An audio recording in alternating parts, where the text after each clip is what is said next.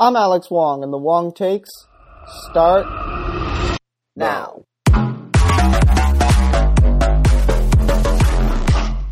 Hi, everybody. It's the Wong Takes, and it's Tuesday, February 26th, 2019. Here in the Bay Area, we are getting plenty of, dusk. I was informed yesterday and today that there would be a torrential downpour. There has not been a torrential downpour. Instead, actually as I speak it may have started raining. Instead, it's just been kind of cold and gloomy and not perfect being happy weather.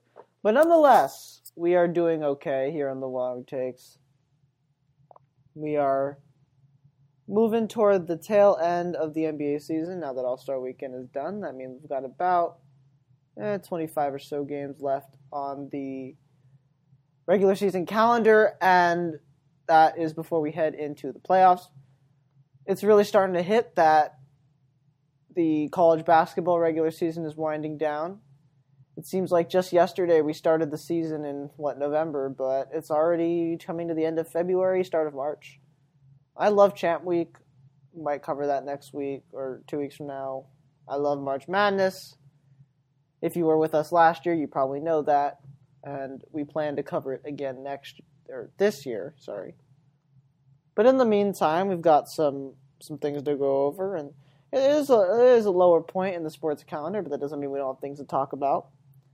And so as we cross the 2-minute mark, let's get underway.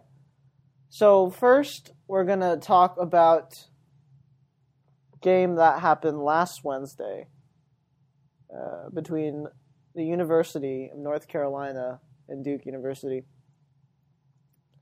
And coming into this matchup, it was a 1 versus 8 seed matchup. And this was one of the first times this year that it's probably the first time this year that I sat down to watch a college basketball game. I don't often sit down and just make it appointment viewing, kind of like I do with football or my local teams. But this was appointment viewing. It was two of the best teams in the country facing off, and obviously wanted to see the Duke freshmen, but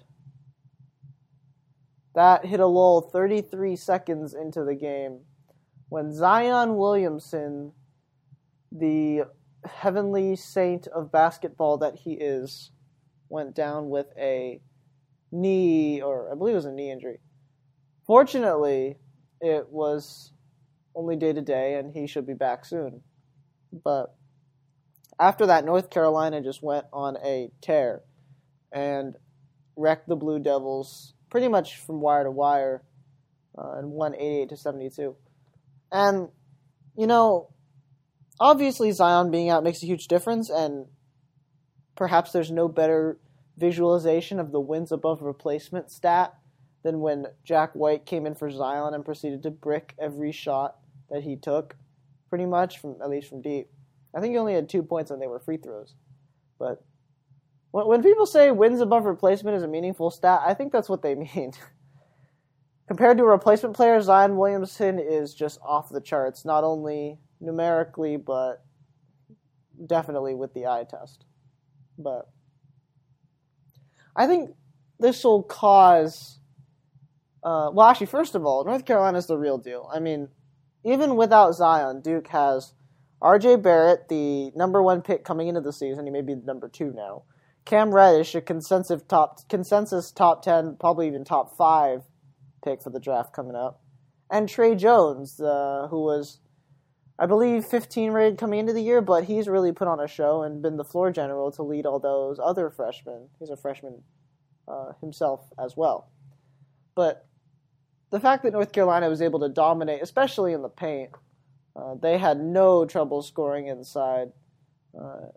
And especially in a rivalry of this magnitude, To step up like that is something that means they're going to be a force to be reckoned with in the future, especially come tournament time. But meanwhile, I think this whole fiasco is kind of force the media to pump the brakes on Zion a little bit. Because this season, I mean, he's put on highlight reel plays and put on dunk shows, and he doesn't seem stoppable. But you look at his frame, and you say, wait a minute, that's a lot of stress on those joints. It's a lot of stress just to move that much and get that high. Now, obviously, the shoe breaking was was the reason for his injury. But you have to re-examine a little bit of, so what are the downsides of picking him? And that's probably the biggest one, is going to be the injury risk. I mean, we don't want to see like a Greg Oden type scenario happen. Now, I wasn't fully sentient when Greg Oden was being drafted into the NBA and of course, falling out. But, I mean, they're both big men. Zion is more athletic than perhaps anyone this side of LeBron, but nonetheless, I mean, anyone can be hampered by injuries, no matter how athletic. And I'll be interested to see how Zion returns from this setback, because it's one of his first setbacks under the spotlight. Now, I don't know too much about his Spartanburg days, but in this time that he's been the superstar god personified type deal, he hasn't really faced any major setbacks, and this is a setback. So I'm curious if he will come back just as athletic. I know he'll come back hungry. He loves to play. I mean, that's what I like about him. He does things the right way. It's perhaps over or underused, but I think it's adequate here, or it's fitting here. But I think he'll come back right, and I know that he'll be still okay. But everyone pump the brakes a little. Also, the debate that this game sparked was the debate about player likenesses and the NCAA.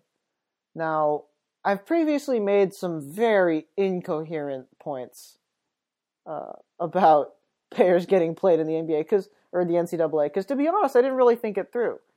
I mean, if you pay one, do you pay, walk-ons? Do you pay the guy at the end of the bench? How much do you pay him? How do you determine how much you pay him? Are we going to have bargaining and everything? But I think that the argument that everyone can get behind is that players should be able to profit off of their likenesses. In other words, they should be able to sign memorabilia. They should be able to appear in video games. They should be able to make money off their jersey sales.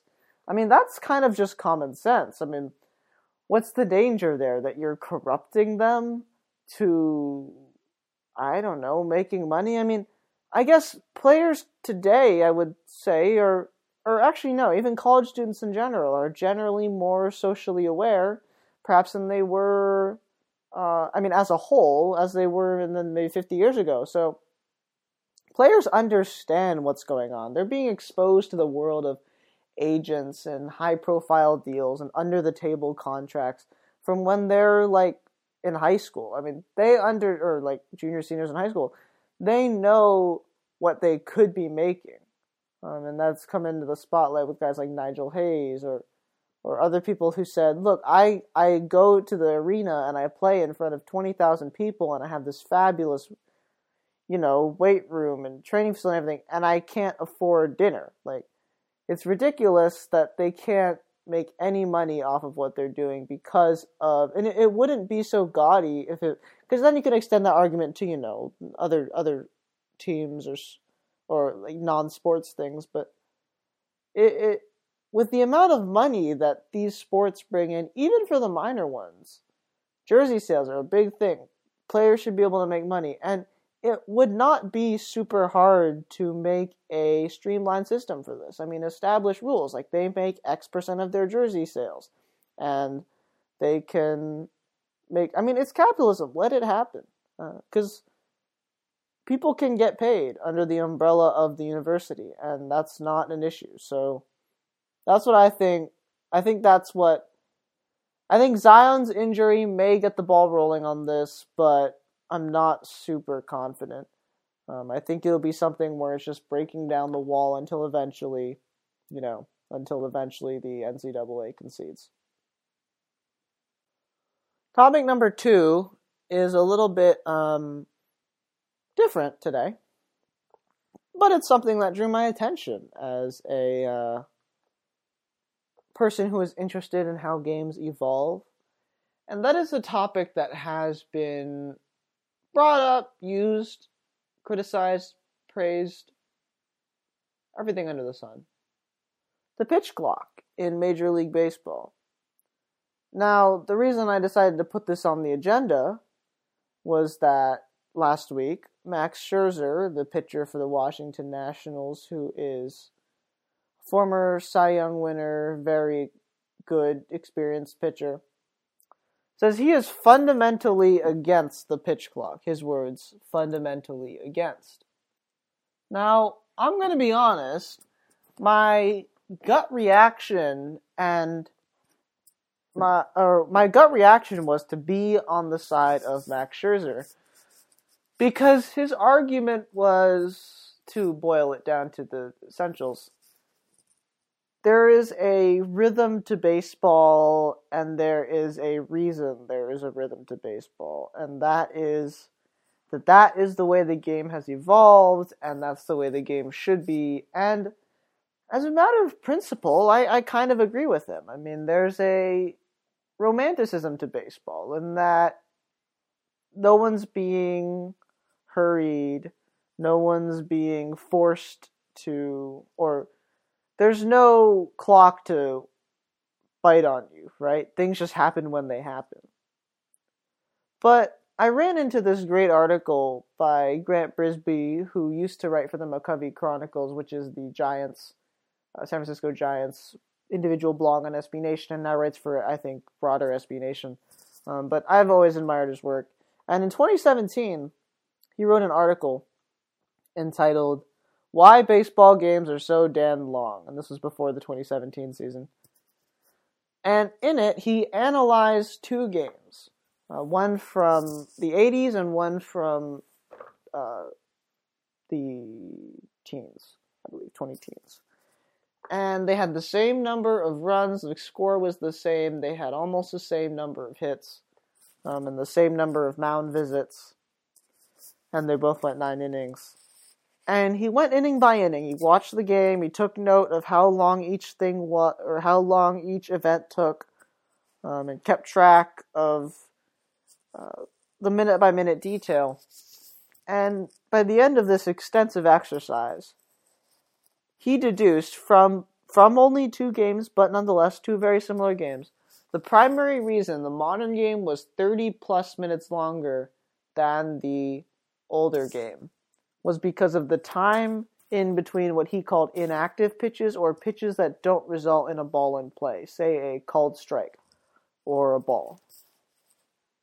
And this says that in between pitches, pitchers and catchers and batters are kind of just lollygagging their way in and out of the batter's box, adjusting their caps, and it's not too much in the short term, like maybe 3 to 4 minutes per inning, but you add that up over 9 innings and you've got your half hour.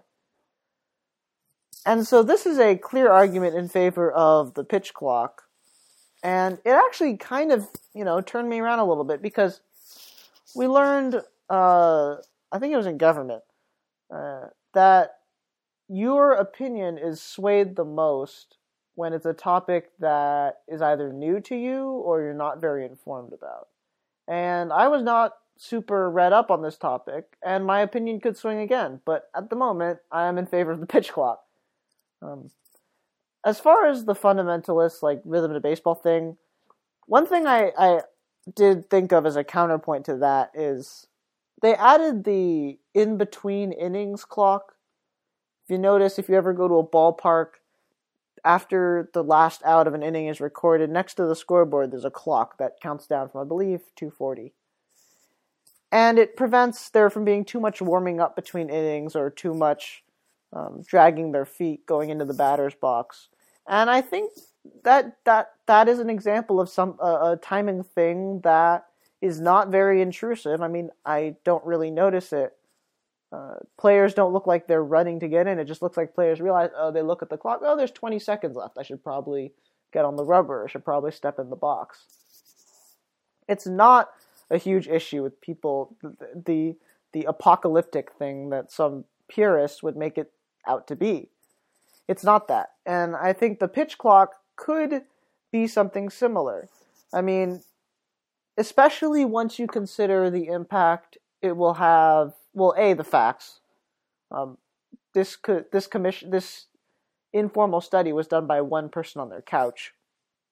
It could totally happen that you commission 100 people to each do a game, and you come back, or each do 2 games, you come back, you've got a large enough data set to work with. I'm not taking stats, but I think it's a pretty decent sized data set. Plus, this has also worked in the minor leagues. I mean, they have a pitch clock and no one really complains about it.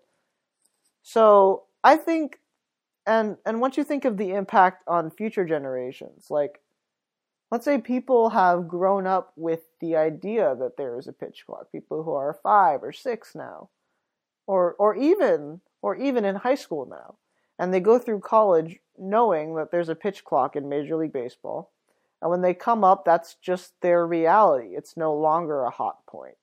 It's no longer something that gets talked about every day as, oh, should we implement the pitch clock or not? It's just their reality. People will adjust. I don't think it's natural for people to take a half a minute in between each pitch just because they're adjusting their cap or their cup or whatever, right? People will take less time if you tell them you have to take less time, and it will not have a large impact on their routine. The only ones who are going to be impacted are ones like Max Scherzer, who already have their routine and have been successful in the major leagues for years and know how they have been successful and are a little bit superstitious and want to keep that. And you can't grandfather people in, but telling people to change for this is not the worst thing. And if this really is the reason, if, the Major League Baseball commissions a study and that is revealed that is a large percentage of what's slowing things down, it's no harm, no foul for me.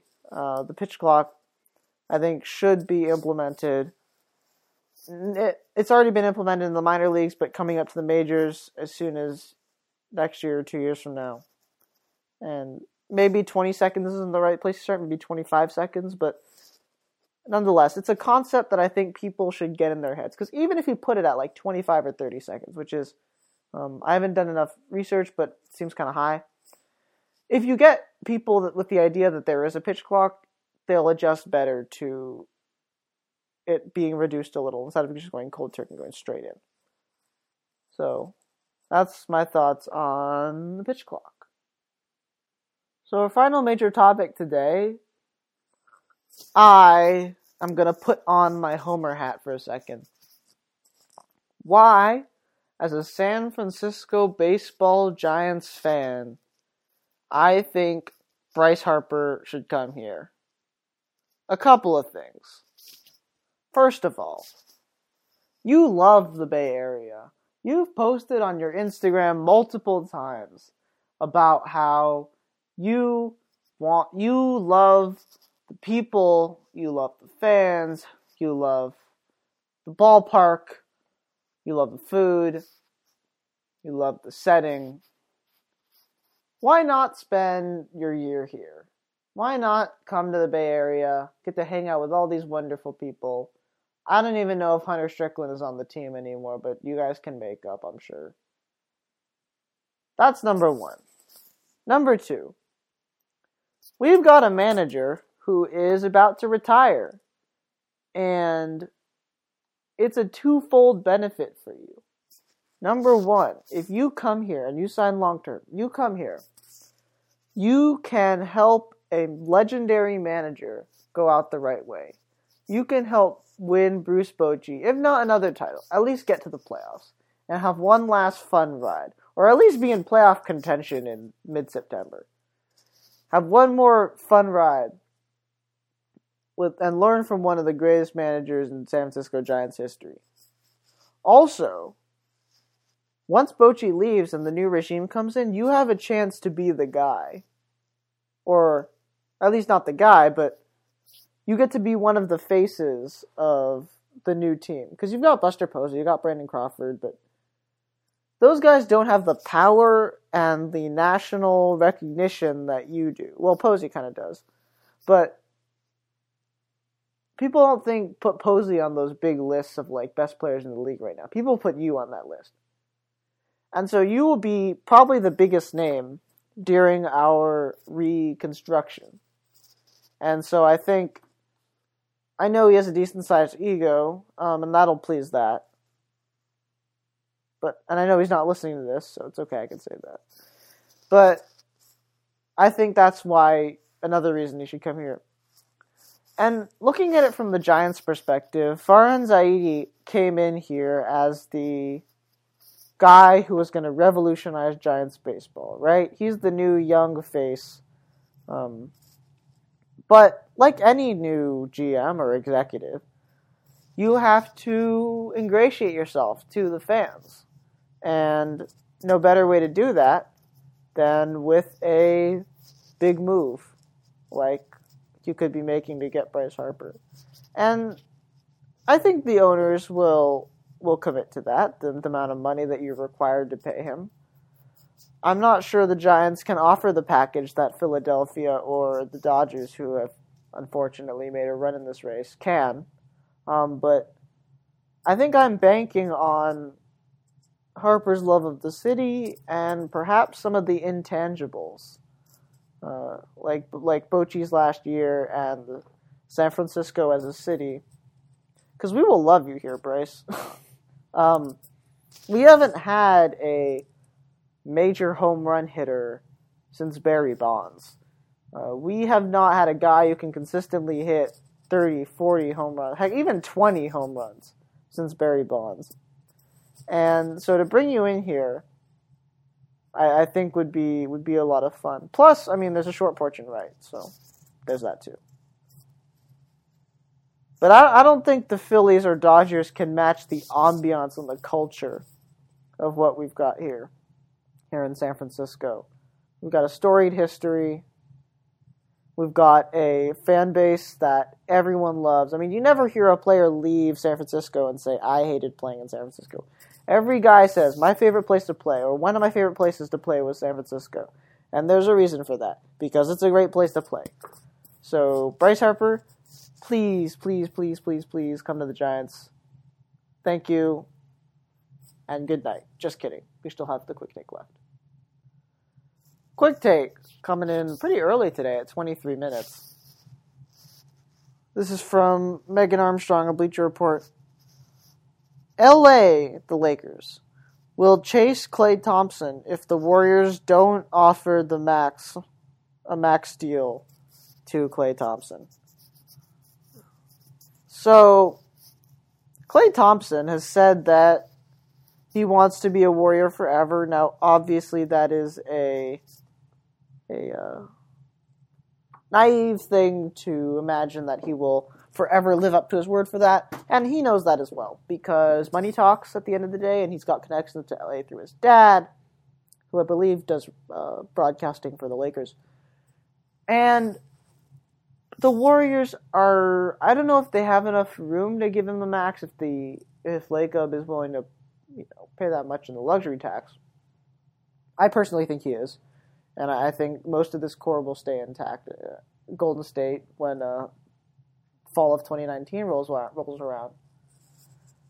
But, and I think the reason that you offer Klay a lot, and you're willing to maybe give him that max deal, is because I don't think you can overlook the chemistry aspect of what the Warriors have developed. I mean, out of the core that really ran this run that was drafted, the only one who's left is Harrison Barnes.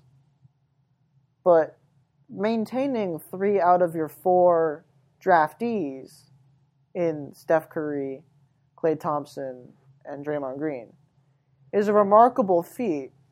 And it's fostered a chemistry that not only helps your team win now, but it helps attract people to your team.